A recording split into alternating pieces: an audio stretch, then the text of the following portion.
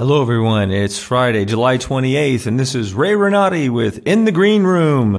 In the Green Room is part of Wave Radio. Wave Radio can be found on all of your favorite podcasting applications, Spreaker, iTunes, everything. Stitcher. We're all over the place. Anyway, let's get this show on the road. Wow, I had an incredible week. As you know, as some of you know, I'm in France. And many of you have heard of the Palace of Versailles, or as they call it here in France, the Chateau de Versailles. And I was privileged to take a tour of Marie Antoinette's theater. They only let people see this thing like once a year for a very short period of time. And I was lucky enough to be here while they were allowing people into this incredible space built by Marie Antoinette herself. Well, she didn't build it. Her designers and builders built it. Yes, Marie Antoinette, the young lady who lost her head so sadly during the French Revolution. She loved theater. Loved it since she was a little girl. Marie Antoinette was Austrian, and her marriage was arranged to Louis XVI when she was a little girl. They actually sent teachers from France to Austria to teach her the French ways and the French language and basically how to be French.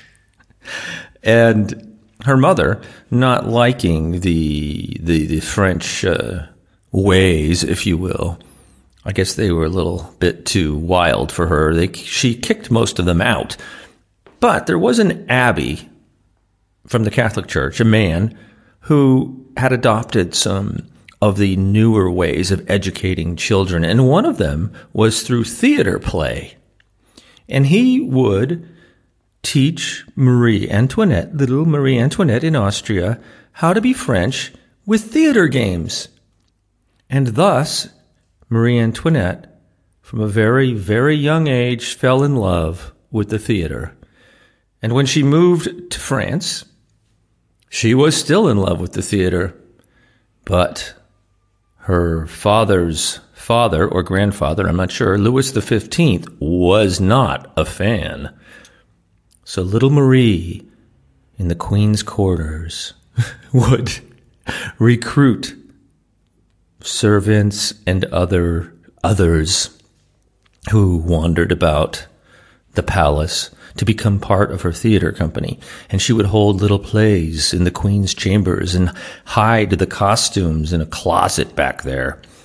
One day, the librarian, who was one of her favorite players and who was one of her favorite patrons, if you will, of her little girls' theater, was caught outside in a harlequin's costume by a guard.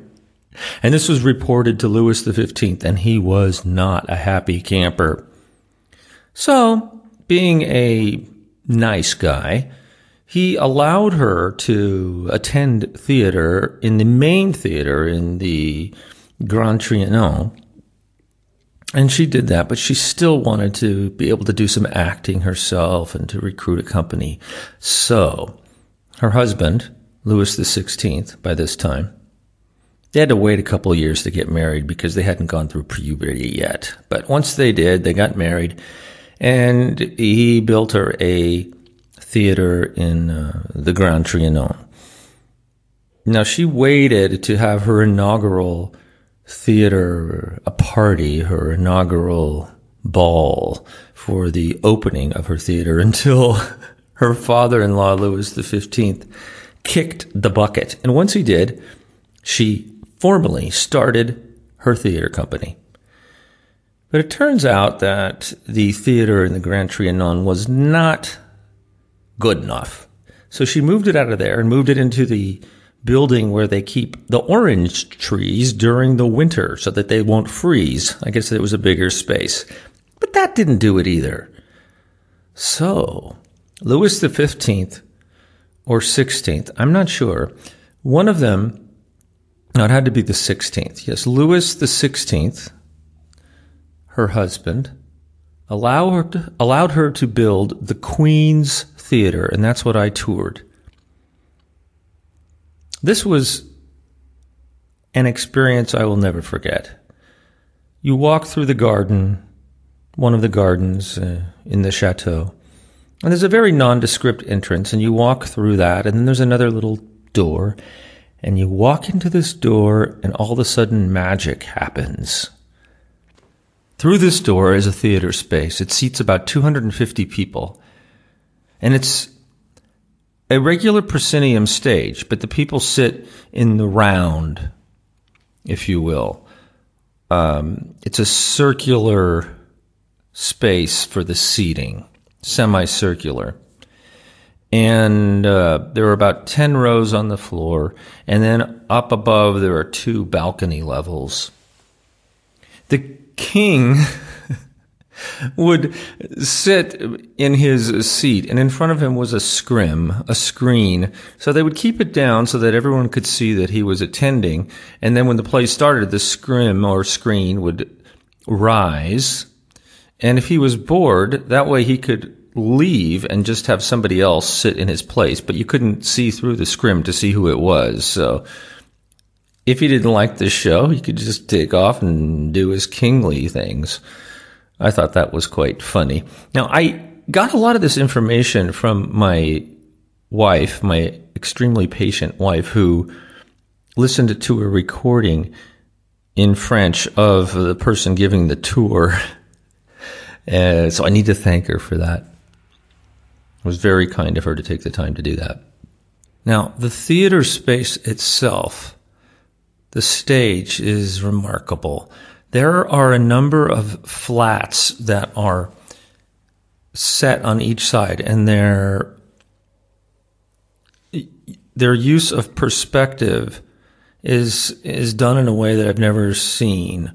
The flats in the front go out about 10 feet, and let's say as you work backwards, they slide in a little further, each set of flats on each side of the stage, so that you get this extremely deep effect. It looks like the stage goes way back. It makes it look much larger than it actually is. And on the stage are these slats. They're just spaces with mechanical pulleys. And all it would take is 1 or 2 people to actually change the set. They would pull some strings that were attached to pulleys. You'd be staring at the inside of a house, for instance. And within 10 or 15 seconds, all of a sudden, it becomes a forest. It was remarkable. They did a better job of that than we do now. I'd never seen anything like this. Then we got to go backstage. The lighting. Let me talk about the lighting. There were hundreds of candles, but when you're sitting out in the audience, you can't see any of them. But when you go backstage, you see all of them. Now, the candles that are there now are not real candles. They're things that look like candles, but they're just electric lights. They had sheets of metal or whatever that would come up and block the candles so the audience couldn't see them. But it provided very, very good lighting in that theater. And apparently Marie Antoinette used expensive candles that did not produce a lot of smoke, much like the candles that we have now. Apparently most people back then had candles that produced a ton of smoke, but there was some very expensive candle from Africa or something that she used so that the theater didn't get all smoky. And the scenes were timed such that they never went over about 20 minutes because that's how long a candle would last. Now, to change the candles, they would have these, how do I explain this? These pieces of metal that would slide up out of the stage and block the view so they could change the candles. Someone down below would pull the candles out and put a whole bunch of new ones in, and all of a sudden the light would be perfect again. Let's talk about underneath the stage. Incredible. They had trap doors where they would have actors get on platforms and pull a couple of pulleys, and all of a sudden the actor would come out of a trap door. They could fly people across on the stage. They had a way of communicating with each other. Stage managers would do 12 knocks on something, and then others involved in the production would do some other knocks, and all these knocks had a meaning about when the curtain goes up, when the curtain goes down. It was like a little code they had by knocking on the wall, because of course they didn't have any walkie-talkies or anything. This was an experience I will remember for the rest of my life. I think the big takeaway for me was that the engineering involved and the precision of the stagecraft, you could just see that incredible care was taken to make sure that theater provided the illusion that would allow people to become entertained and to suspend their disbelief, even way back in the 1780s, before modern technology took over. They could do what we do now in a much better way, and probably more dramatically, and also in a way that probably allowed people to use their imaginations more. If you come to Versailles, go on the website and see if they are allowing people to tour the Queen's Theatre. And if they are, get yourself a ticket. I happen to snag the last ticket available that week. It's a real treat. It's a real treat. So that's it for this week. The Queen's Theatre, Marie Antoinette. She was quite a woman, a lover of the arts. I heard she was very scatterbrained. She spent a lot of money, which is probably what led to her demise.